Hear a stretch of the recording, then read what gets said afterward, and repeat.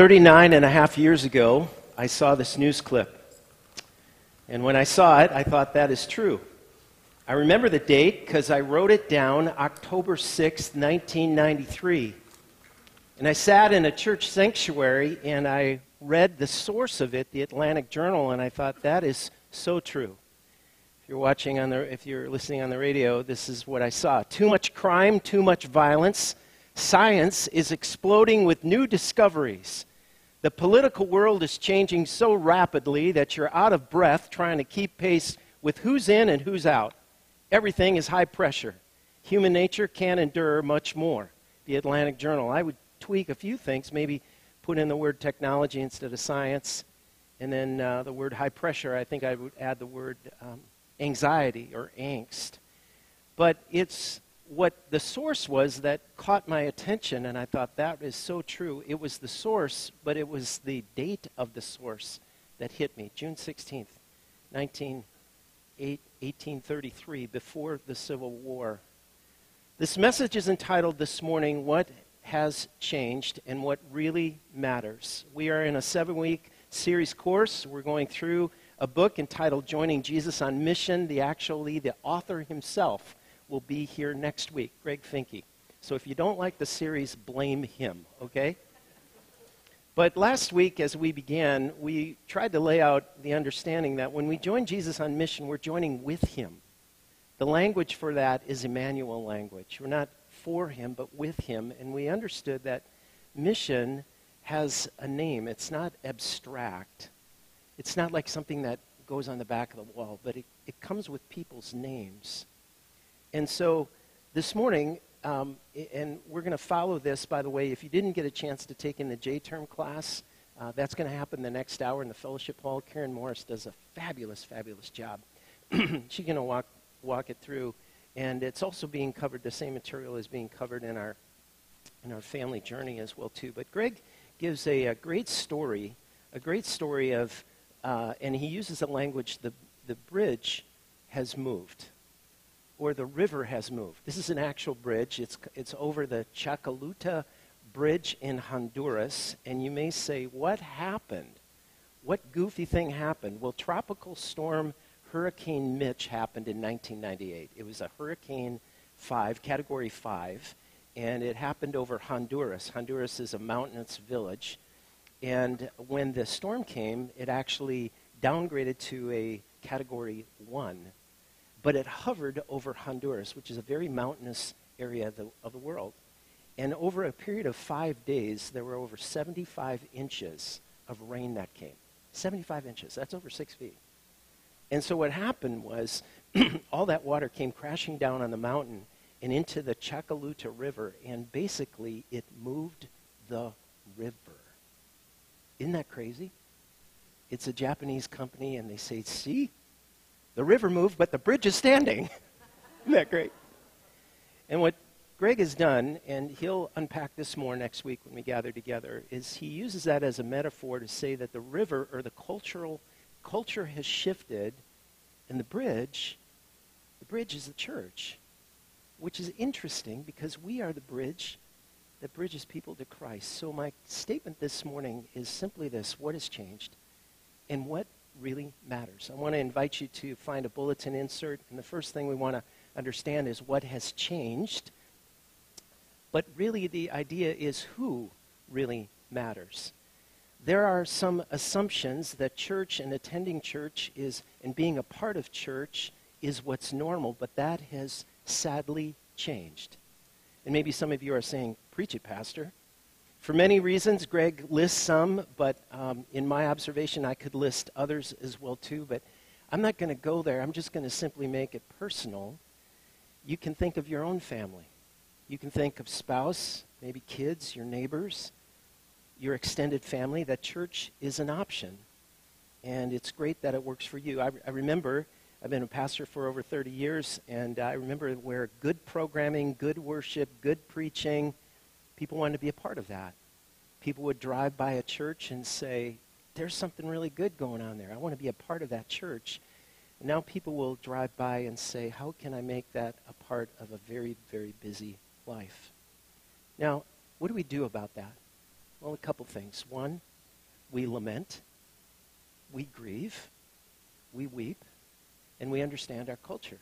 We understand our neighborhood. Last spring, Pastor Brian and I filled out an assessment. I gave this to our elders on our elder retreat last week. It was called Know Your Community. It was a report done by an organization called Church Answers, Tom Rayner, and the Revitalize Network, and just an opportunity to know your community. I thought that would be really helpful. Here are some things that I found out in this assessment. 57% of our community is 42 and under. If that makes you feel old, yup. Found out that 40% of people own dogs. Didn't know that. And then it gave some numbers on our political persuasions here in town. And that we do have kind of a bell curve, gang. So what does that mean? What hasn't changed? There are certain questions that all people ask. 50 years ago, there was a book written by Merton Strumman called The 5 Cries of Youth. The 5 Cries of Youth. You think they've changed? Listen to what they are. Loneliness, family trouble, outrage, closed minds, and joy. Those are 5 cries. When I pondered those, I thought of the master class. These are classes that you can take online. And one political activist said it this way. In this class, we're going to ask questions like, what does it mean to be human? What does it mean to be loved? What does it mean to be part of a community? And I thought to myself, man, those are great questions. That hasn't changed. What has changed? There's a Cleveland pastor by the name of Alistair Begg. Many of us enjoy his writings. 2 years ago, he wrote an article that just came across my desk, and I thought, that is so true. It was entitled this, Welcome to Exile, and It's Going to Be Okay. Welcome to exile, and it's going to be okay. What did he mean by that? He gave the understanding, or gave the background of being, of Daniel's life. And if you have a Bible next to you, you can turn with me to the book of Daniel. It's on a Pew Bible there. It begins in about page 758. And the background story for the book of Daniel is that Daniel was a political refugee. He lived at the time when Babylon was the superpower of that day. And the way that Babylon treated countries that they took over was they would strip the country of its riches. They would first start with the resources, the natural resources, and you pick that up in Daniel chapter 1, verses 1 and 2. They would strip the resources and take all of the wealth. But then also what they did was they would take the people too. But not just any people. They would take the sharpest and the brightest and the most articulate, and yes, the handsome ones. And that included Daniel. Not only would they do that, but they would put them in a strict training program, at least for Daniel. For 3 years, his training program was this. They would learn the literature and the culture of that day. And then one other thing that they did, they changed their names. They changed their identities. They changed who they were. And the proof of that is we don't know the Jewish names of these guys, but we know the Babylonian names of Shadrach, Meshach, and Abednego. That's what they did. And Daniel was one of those guys, and Daniel had the opportunity, or the gift, if you will, that's more accurate, the gift of understanding dreams. So Daniel chapter 2, he's living in exile. Second year of Nebuchadnezzar's reign.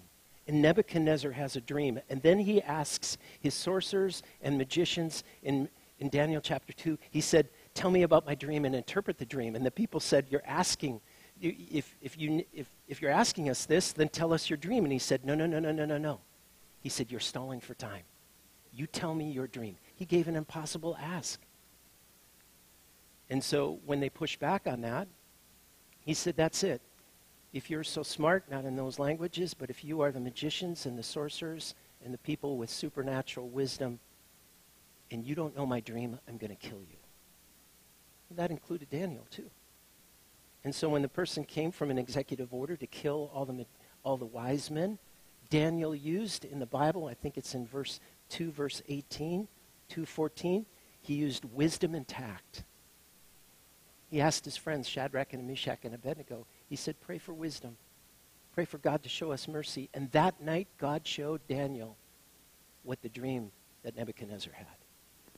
He said in verse 22, God reveals deep and hidden things and know what lies ahead in darkness, and light dwells within him.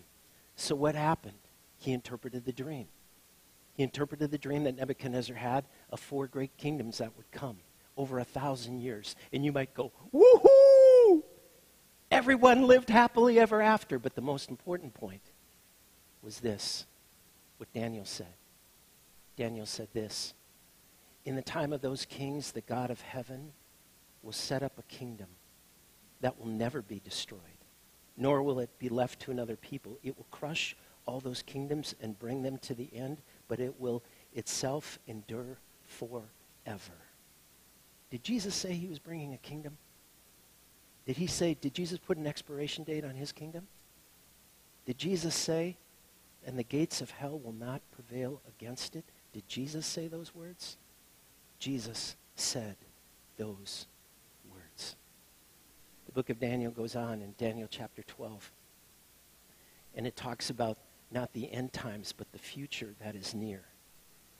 And in Daniel chapter 12, verse 3, he says this, those who are wise will shine like the brightness of the heavens, and those who lead many to righteousness like the stars forever and ever. That's your destiny. That's your calling. Even though things have changed, you shine for Christ. And the church will last.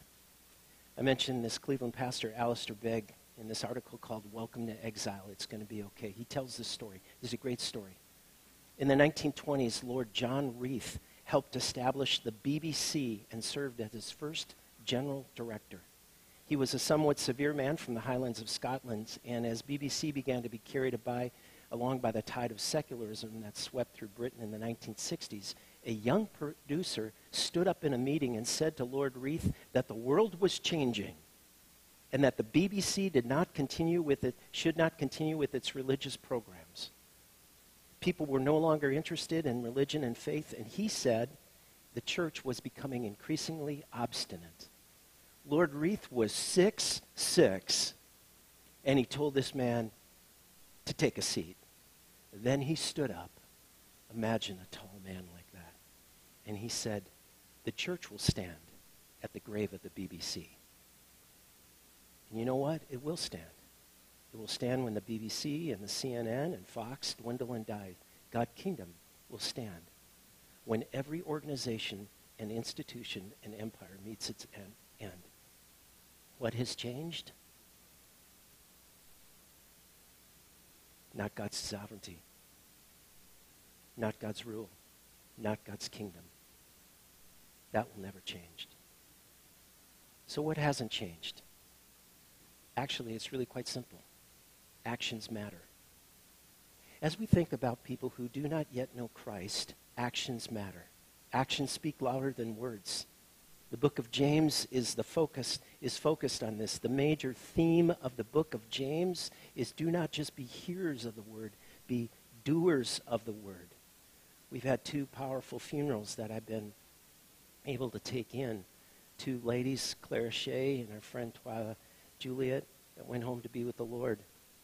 In James chapter 2, verse 26, talks about those kind of funerals. A body that doesn't breathe is dead. When someone takes their last breath, they're gone, right? And James 2:26 says, already a body that doesn't breathe is dead, and in the same way, faith that does nothing is dead. My good friend Greg Anderson, who's going to be here next month from Inspiration Point Bible Camp, said to me years and years ago, he said to me, Kirk, kids don't care how much you know until they know how much you care. I know that sounds corny, but our mission, our actions speak loud. They really do. And there is a watching world that is watching us. There's an old paraphrase called the J.B. Phillips translation, and it says this. I love this idea. The whole world is on tippy toes. Tippy toes. Waiting to see the wonderful sight of the children of God coming into their own. The world of creation cannot as yet see reality, not because it chooses to be blind, but because in God's purpose it has been so limited, and yet it has been given hope, and hope has a name. Hope has a nose. Hope has eyes. Hope has ears. His name is Jesus, and hope invades your heart as a follower of Christ, and he fills you with his Spirit. Other translations use this word eagerly expectingly, or eagerly expecting. And the idea is this of a runner. When runners, sprinters, what do? They lean forward. They lean forward at the tape. Have you seen that before in sprints? That's the word. That's the word. That's the word. Could there be something more? Who am I? Why am I here? All people have those questions, friends. So what hasn't changed? That need for hope. So here's the challenge that we have as we wrestle through this series and we say, Lord, what would you speak to me? What would you say to me? These are some questions. If you are a follower of Christ and you have no Christian friends, reset.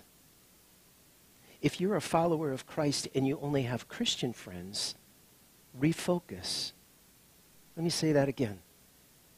A follower of Christ with no Christian friends, reset. You need believers in your life. But if you're a follower of Christ and you only have Christian friends, refocus. Our purpose here on planet Earth is to be his salt and his light. Now, if I offended you, I am sorry about that. But I'd ask that you'd wrestle with that before the Lord. I'd ask that you just wrestle with that before the Lord. Lord, who is in my life? I've been wrestling with this question and getting ready for this message. Kirk, do you know your neighbors? Do you know your neighbors? And you say, yeah, I know my neighbors. Are you friends with your neighbors? Well, I wouldn't go that far. I mean, I don't want to be that person. So my final question is this: what could change? Friendship really matters. Friendship really matters. And go away with a phrase that Greg Finke, the author, penned. I think it's a really great phrase. It's called agendaless friendship. Agendaless friendship. I know that's not a word, so if you're an English person and you're kind of going, deal with it. Agendaless friendship. You know what that's like and what it's not like. Greg tells about a story in his book, and I had that happen to me. I had someone come to the church I was serving, and they were brand new, and I was pretty excited. He was a sharp young guy. Let's call him Bob. That's not his name, but Bob invited me out for a meal. We went to Mr. Steak, and I thought, you're buying, I'm getting. So I got a big old steak. And I said, hey, it's great to have you in church. Thanks so much. Listen, the real reason I'm here is, could I get your church directory? I'm starting a business. And I felt used. Question for you.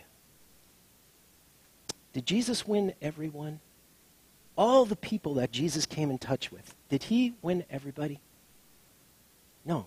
Some of you, I'm seeing you shake your head. No. Here's some, Luke chapter 4, verse 14. He was rejected in Nazareth.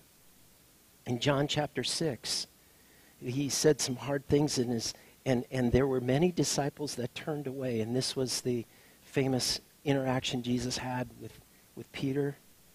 And Peter said, Lord, where are we going to go? You have the words of eternal life.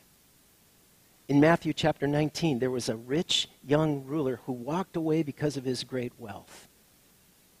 And then Jesus even owns up to it, or at least identifies it in Matthew chapter 11, and he compares himself to John. John came neither eating nor drinking, and they say he has a demon. The Son of Man came eating and drinking, and they say he's a glutton and a drunk, a friend, and a friend of tax collectors and sinners, but wisdom is proved right by her deeds. What's your point? My point is this: not even Jesus won everybody. Not even Jesus. And he's Jesus. There were 12, there were 70, there were multitudes. What kind of person was Jesus like? When we put it together, we can see that he loved people.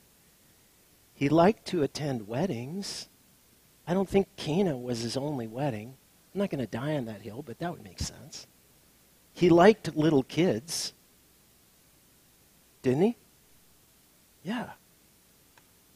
And he used humor. That whole speck in your eye and plank in your eye thing, that's a play on fun words. Really fun words. But he came for people, the sick and the dying and the needy. And he was friends. He was friends. A case study of that is Nicodemus. I didn't know this week, and I kind of put this together. Greg helped in his book, and you can read more about it. But Nicodemus, we come across Nicodemus' life in 3 different sections in the book of John. John chapter 3 is the famous God so loved the world that he gave his only begotten son. That was Nicodemus, this religious leader. But then in John chapter 7, we pick up Nicodemus as well too. When there was unbelief about the Jewish leaders, it's on page 919 if you want to follow along. The temple guards went back to the chief priests and the Pharisees who asked them, "Why didn't you bring him in? No one else has spoken the way this man does." The guards replied, "You mean he's deceived you too? Have any of you rulers or the Pharisees believed in him? No, but this mob that knows nothing and the law, there's curse on them." And then Nicodemus spoke up. That was him. He said this word, "Does the law condemn a man without hearing him to find out what he's been doing?" Nicodemus stands up for Jesus. And then we pick up Nicodemus' life in John chapter 20. We know about Joseph of Arimathea, who gave up his grave for our Lord and Savior. But the other person that came and helped him was Nicodemus. Now, church history tells us nothing after what happened to Nicodemus. In fact, they call it the lost Nicodemus. I don't know if Nicodemus will be in heaven, but I know this: our Lord was his friend. So I want you to wrestle with this. Be a friend. Show grace where it's needed. Don't forget that doctrinal truth must be wedded together with God's covenant grace. I think of a story. I drove by in our old neighborhood. I drove by a party that was happening. I was coming back from church, a really important church meeting, I'm sure. I came across a party that was happening. I noticed it because they had country western music blaring, and I hate country western music. And they had tables out, and they had a keg of beer there, and they had the jukebox blaring, and they had the picnic tables out, and people were laughing and talking and listening and engaging back and forth. And I thought, wow, they know how to be friends. That looks like a safe place. So now what? What changes? Ponder this question. It's in the backside of your bulletin. It came from the author. It says this: in the United States, efficiency is measured over relationships. In the gospel, Jesus values relationships over efficiencies. Counterintuitive as it sounds, it seems inefficient. Investment in friendships leads to effective mission results in people's lives. Wrestle with this question. What would it be like if Jesus did mission our way, namely efficiency? But what would it look like if we lived Jesus' way, namely friendships? And finally this, my friend Tim, you touched on this morning. This is great. Wrestle in prayer over Ephesians chapter 6, verse 12. You may have people in your life and say, Pastor Kirk, I'm so concerned about this person. Go to Ephesians chapter 6 and wrestle with the 4 things that Paul lists out of praying for a person: rulers, powers, principalities, and spiritual darkness. When Jesus instituted the Lord's Supper, he used some powerful language. And I had a friend who, this was one of his favorite verses. Jesus says, I no longer call you servants. I call you friends. That changed the game. That the God of the universe would call people like you and I friends. That's what we're sharing. Not because we have our acts together, but because we're forgiven people, we're redeemed people, and God is transforming us. Anytime we come to this meal, this is a public way of acknowledging I'm a forgiven sinner. And God is changing me. God is making me into the man or woman he wants me to be. So as we come before this table, I'd invite you to bow your head and close your eyes. There are some simple questions that we always ask when we come to the table. These are heart questions. Do you believe in the promises found in the Scriptures? Do you recognize Jesus' real presence here in this meal? Do you repent and turn from your sin? And then as far as possible with you, have you made peace with those in your life? Peace with those in our fellowship? Have you humbly gone to people and say, would you forgive me? Bow your heads and close your eyes and talk to your King. Oh, hear, friends, these beautiful words. Come to me, all who are weary and burdened, and I will give you rest. In this word, if we confess our sins, he is faithful and just and will forgive our sins and purify us from all unrighteousness. Thank you for your grace. Thank you for your invitation. Thank you for this meal.